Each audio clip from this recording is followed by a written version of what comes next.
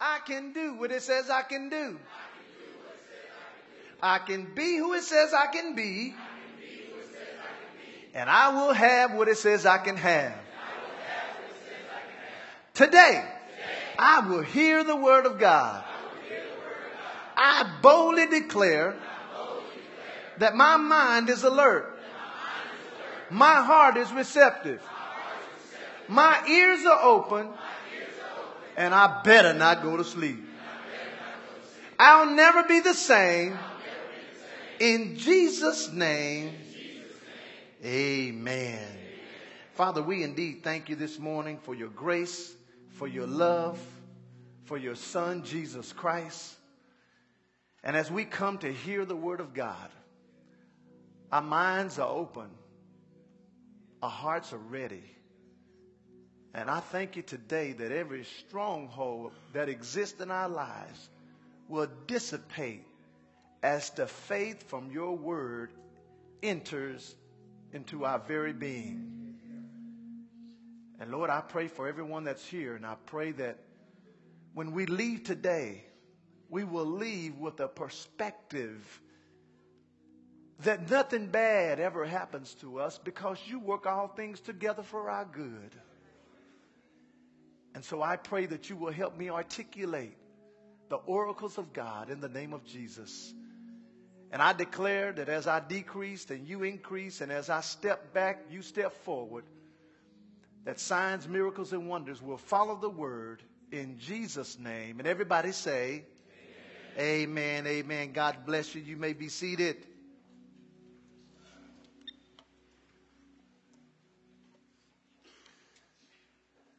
I'm excited today because I have an opportunity to share what I call a shotgun message. A shotgun message is a message that's not part of a series. It's just one of those messages that was on my heart, and I just get to shoot you with it. So look at your neighbor and say, neighbor, you better put on your bulletproof vest right now. And today I'm sharing a message that I believe can position you to receive God's best for your life at all times. It will also expose Satan's number one tool that he uses to defeat the average believer. And then the goal of today's message is to help you and I identify how persecution works so that you can increase manifestation in your life. And so I want you to open your heart and get ready to move forward in an accelerated way. And if you're taking notes, I want you to write down today's topic, which is overcoming persecution. Overcoming persecution. And I want you to turn your Bibles to John chapter 15, verses 20. And then I want you to find 2 Timothy chapter 3, verse 12. I'll say those again. Turn your Bibles to John chapter 15, verses 20. And then 2 Timothy chapter 3, verses 12. And before we read our passages of Scripture this morning, I'd like to destroy a myth that I believe people have about persecution. I believe the biggest myth regarding persecution is that if I live right, and if I do right most of the time, I will never experience persecution or difficult times as a believer. Look at your neighbor and say, that's a lie. Now look at him again and say, are you calling me a liar? I believe the biggest myth regarding persecution is if I live right or if I do right most of the time, I will never experience persecution or difficult times as a believer. And I'm going to show you through today's lesson, not only is that false, God wants to use persecution as a platform to push you forward. Amen. Now, go to John chapter 15, verse 20. And this is what it says. Now, remember this now. Let's just read the verse. It says, remember the word that I said unto you. This is Jesus talking. The servant is not greater than his Lord. If they have persecuted me, they will also persecute you. And if they have kept my sayings, they will keep your sayings. This was Jesus Christ saying, he says, remember, which means that we can forget. He said, remember, first of all, that if they persecuted me, they're going to persecute you. In other words, persecution is a part of the Christian experience. Now, when you look up the word persecution, it actually means, and I'm going to give you the definition, I'm going to say it fast, so if you're taking notes, you may not get them all, but you can go back and review them. But there are two main Bible definitions for the word persecution. It means to make one run. It means to flee or put to flight. It also means to harass somebody. It means to trouble, or here's a good one, it means to accuse somebody. In a religious sense, it means to trouble someone who is striving toward a spiritual goal. And we wonder why, when we start obeying God's word, sometimes we wonder why things start going backwards. It's designed to go backwards to see if you believe what you believe. Because persecution, the goal of it is to make you run. The goal of it is to make you go backwards. The goal of it is to put you to flight and to harass you to the point that you will just walk away from what you say you believe. Amen. So what Jesus was actually saying, if we take that definition, he was saying, remember the word that I said unto you, the servant is not greater than his Lord. If they have persecuted and troubled me as I have achieved my spiritual purpose, then they are going to trouble you as you achieve your spiritual purpose. Go to 2 Timothy chapter 3 quickly. 2 Timothy chapter 3 verse 12. I just want to give you an idea of what persecution is. It's bigger than just somebody talking about you. It's bigger than just somebody accusing you. It's different than just somebody hating on you. It is so big in its totality that persecution involves anything that will cause you to think about moving away from standing on faith. If the devil knows that your car breaking down is going to cause you to desert what you believe and go, watch this, and go not in the direction of faith, but move in the direction of fear, then he's going to use your car to persecute you. Amen. 2 Timothy chapter 3 verse 12 says, yes, and all that will live what? Come on, class. That will live godly in Christ Jesus, read it with me, shall suffer. He said, if you are a believer and you are striving to live like Jesus Christ, he didn't say you might suffer persecution. He said you shall suffer persecution. Basically, what he is saying is, those who live godly in Christ Jesus shall suffer trouble, be harassed, and cause you to want to flee and even be accused. That's what he's saying.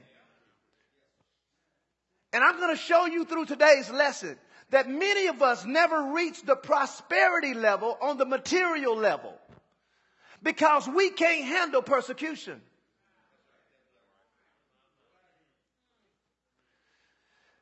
Okay, let me just keep going because I'm going to prove that point. Doesn't it sound like to you that being persecuted is part of the Christian package? So just look at your neighbor and say, get used to it. Amen. So here's my first point. If you're taking notes, I only have 3 this morning. Here's the first point. Persecution has a purpose. Persecution has a purpose. And here's just my whole take on this.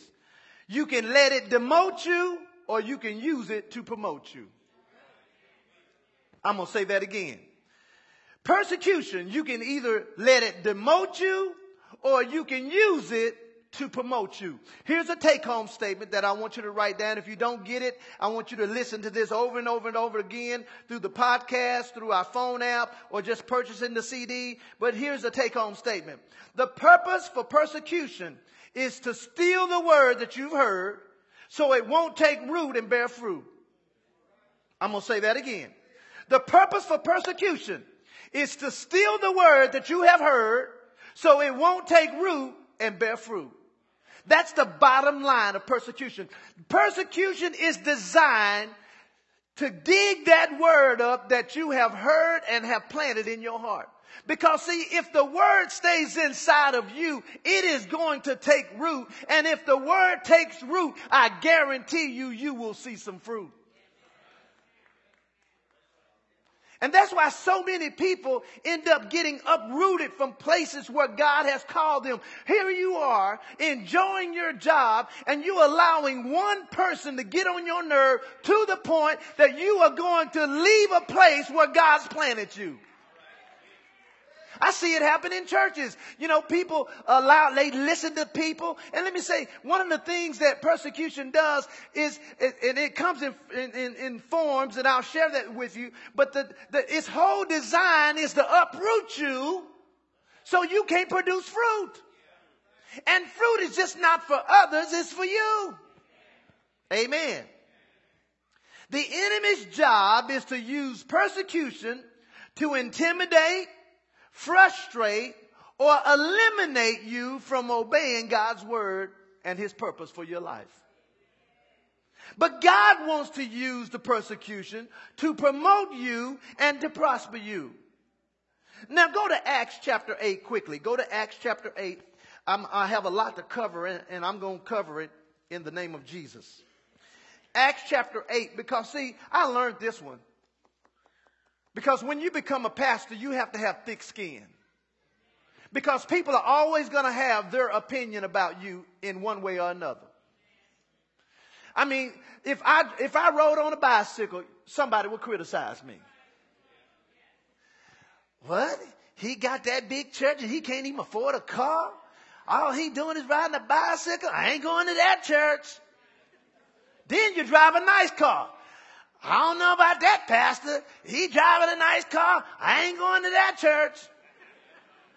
Well, my thing is, you're going to talk about me, so I might as well enjoy what I'm driving. And you know what? They're going to persecute you, so you might as well enjoy the journey. My wife in heaven bought me a t-shirt, and I wear it every week. It says, haters are going to hate. I looked at heaven Friday. I said, heaven, haters hate, but winners celebrate. Celebrate somebody today. In Acts chapter 8, look in verse 1. It says, and Saul was consenting unto his death. And at the time, there was a great persecution. Everybody say a great persecution. There was a great persecution or troubling against the church, which was at Jerusalem. And they were all what?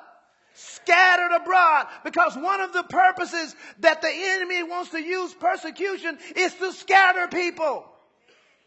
See, God uses persecution to gather, but the enemy uses persecution to scatter. And if you notice here, persecution caused them to be scattered abroad throughout the regions of Judea and Samaria. But I want you to see something. It says, except the apostles. It made everybody run and scatter except for those who had a relationship in a close way with Jesus.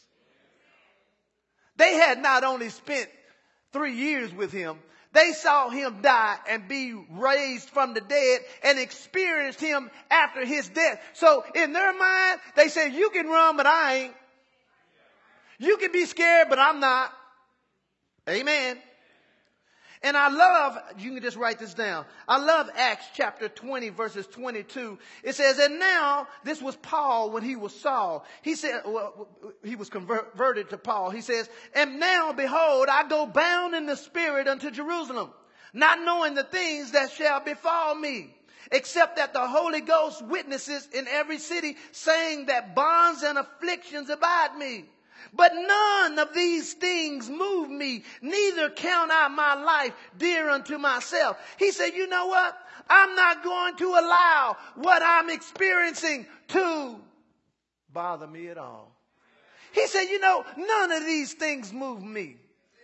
Because see, he knew the secret of what persecution was all about. Because persecution can either demote you or promote you.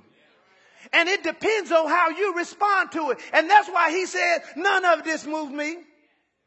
My car kept breaking down. That's not going to move me. My finances acting up right. That's not going to move me. My husband acting right or wrong ain't going to move me. My wife not cooking, not going to move me.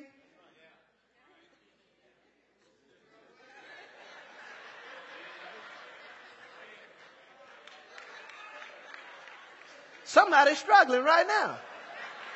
I wish this woman would cook more. She used to cook more than what she did. But are you going to let that promote you or demote you? Because persecution is anything that you let get under your skin. Amen. Now, what's interesting is this. We are the body of Christ. The Bible says, and members in particular. In other words, we are part of the church. And because now Jesus is the head of the church, and we as people make up the body of Christ, when we are persecuted, Jesus takes it personally. Go to Acts chapter 7 quickly. Go to Acts chapter 7. Acts chapter 7. When we are persecuted, you don't have to protect yourself. Jesus takes persecution to you personally. It was like growing up. I was too little to fight, but I had a whole lot of big people around me. So I act like I could fight because I didn't have to. And talk all kind of smack to you. They'd be like,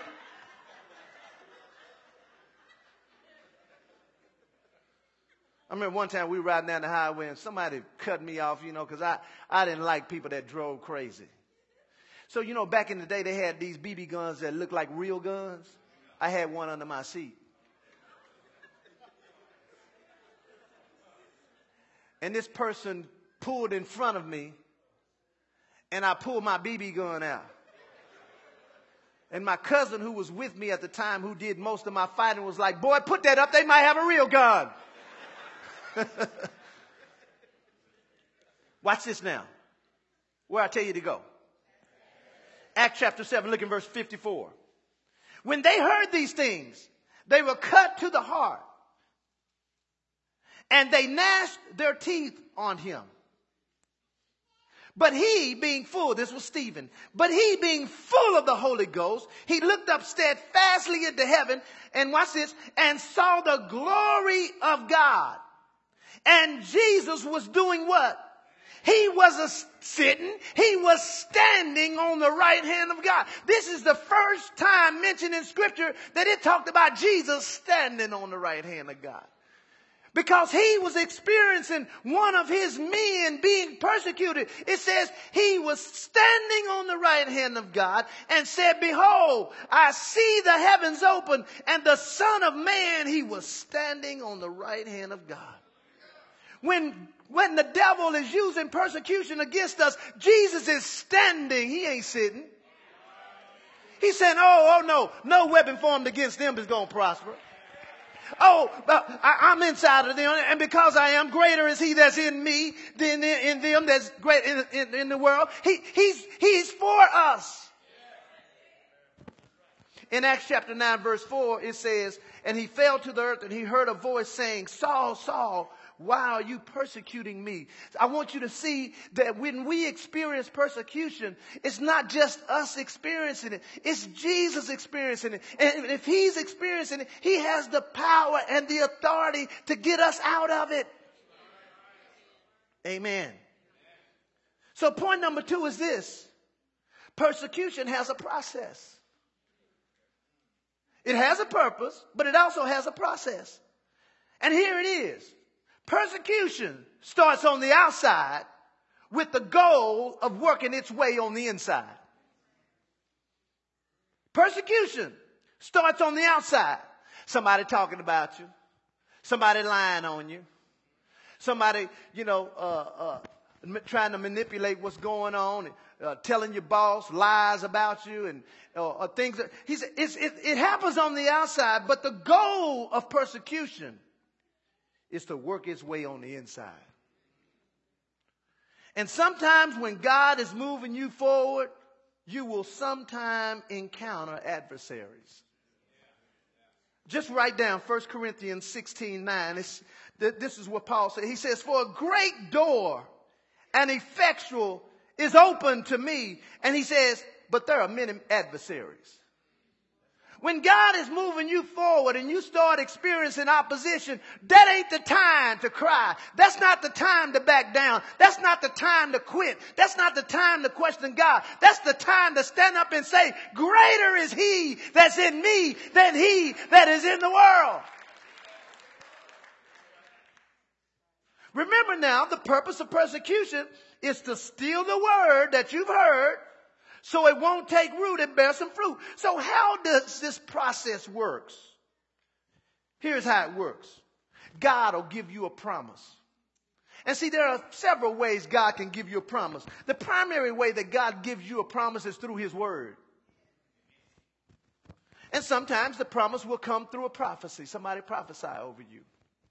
Sometimes the Holy Spirit will give you a promise. He'll put a dream in your heart. He'll put something that you desire to do. He puts it deep down on the inside. And just remember though, if he puts something in your heart, it's going to agree with the word. Okay, so if you see somebody who's married and you feel that God told you that you're going to marry them, that ain't the Holy Spirit.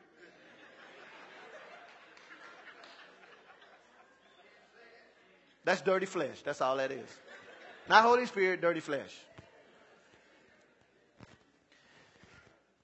So the first thing that happens, God will give us a promise. After he gives us a promise, our job is to then make that promise personal. It can't be, for I'm the Lord thy God and I heal it them. It has to be, for I'm the Lord thy God and I heal Eben. It can't be, greater is he that is in them. It has to be, greater is he that is in. It can't be, if God be for them. It has to be, if God be for me. And who can be against me? You have to make the promise personal. Everybody say personal. And this is how you make it personal. You make it personal by applying your faith to what God said. You say, well, Pastor, how do I apply my faith? I'm glad you asked me. There are 4 things you do to apply your faith. I hear my thing messing up again. 4 things that you do to apply your faith. Number 1, you have to intake the word. Everybody say intake. You have to intake the word. Well, how do you intake the word? Just like you intake food. You open your mouth and you eat it. Well, how do you intake the word? You open your ears and you hear it. Because faith comes by how? Hearing. But see, guess what? Everybody who hears the word do not experience the promise because they don't do the next step. After you intake the word, you have to then meditate on the word. Just like you meditate on slapping somebody who made you mad. You have to meditate on the word day and night. Because when you meditate on it, it becomes a part of your system. It becomes, living water in your veins. And as you meditate on it, then you must now saturate the word. There's a difference between meditation and saturation. Meditation is just me thinking about it. Saturation is me drowning in it. Where I get to the point that I think nothing different than what I have heard. Because see, some of us, we experience persecution and it make us go all the way back. I'm talking to somebody right now. You've been married before. Okay, so this is your second marriage. And every time he does something I'm talking to somebody. Look at your neighbor and say, he's talking to somebody right now. Every time he says something or does something that looks like or is familiar with something you experienced in your other marriage, here you go in your mind, I knew I shouldn't have married him. I knew. You ain't saying it out loud because you got too many bills.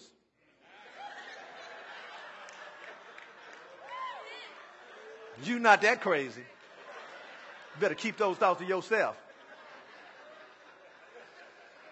Man, you got to saturate yourself with that word. I mean, if somebody stuck a needle in me, you know what's going to come out? Red, because the pages of what Jesus said is red. If I was in the hospital and I woke up by his stripes I'm healed, I don't even know why I'm here. Well, Mr. Connor, we diagnosed this. Well, the word says,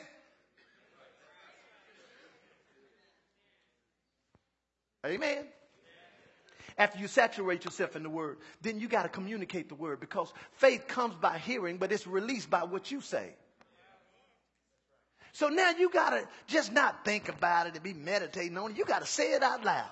You got to walk around saying, Lord, I thank you for my new car. You know, Lisa Fuller, someone hit her and they hit her and the insurance company. First of all, the people said they had insurance and they didn't. So her insurance had to take it up, and they said, oh, we can fix the car. And so she called me about it. I was out of town when she had the accident, and she was like, well, Pastor, I want a new car anyway. And then they called her back and said, well, your car's total, ma'am. Now she upset. What? You upset that they said it's total? You the one that said you wanted a new car?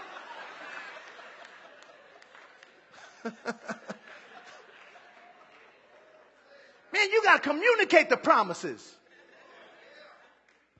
You got to say what you want so you can have what you say. And you can't back down from it. You say, well, Pastor, I don't see it. You don't have to see it. Keep saying it and you'll see it. I mean, it works in the negative. Keep calling your husband a dog and watch you start getting fleas. I mean, if it can work in the negative, it can work in the positive. But see, here's the problem. In between the intake process and the meditation process, this is where persecution comes in. In other words, once we hear that word, between hearing the word and begin to meditate on the word, persecution comes. Because he knows if the word gets rooted, then you're going to see some fruit. Now, go to Genesis chapter 3. Oh my gosh, I am out of time. What time is it? Okay, we got to stop. I'm sorry, I got to stop. I can't keep going. I have another service after this one.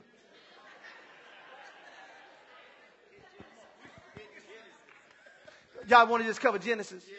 Okay, all right, let's just finish that one, and I'll finish this next week, okay? I didn't think it was that much of a lesson, but I guess I lied to myself. Genesis chapter 3. Genesis chapter 3. See, between God speaking and you experiencing, you're going to have some persecution. In Genesis chapter 3, that's exactly what happened to Adam and Eve in verse 1 of chapter 3. Now the serpent was more subtle, more tricky, more sly than any of the beasts of the field which the Lord God had made. And he said to the woman, what did he do? And that's how the enemy starts persecution, with words. A little word here, a little word there. And if you're not smart, you'll do what Eve did. Instead of taking authority over what was said, she started having a conversation with it.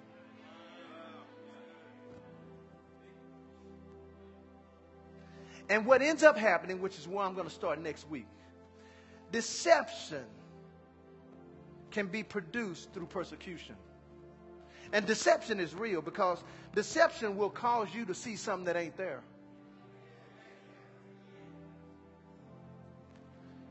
There's a scripture in the New Testament that says that those who don't believe, their minds have been blinded by the enemy. And that's the reason the gospel has not reached their heart yet. That's a form of persecution. And I believe there are some people in here you're in the middle of a fight. You're being persecuted in some kind of way. And God is saying, don't give up. Don't give in. Don't believe the lie. Because that's what happened to Eve. She believed the lie. And when she believed the lie, she acted on the lie. And I want to challenge those of you who are here. Some of y'all, you was feeling okay about your job before some of your coworkers stuff. You was feeling okay about the friendship that you had with this person until they other friends started. You were feeling okay about your marriage before you saw somebody else's marriage. And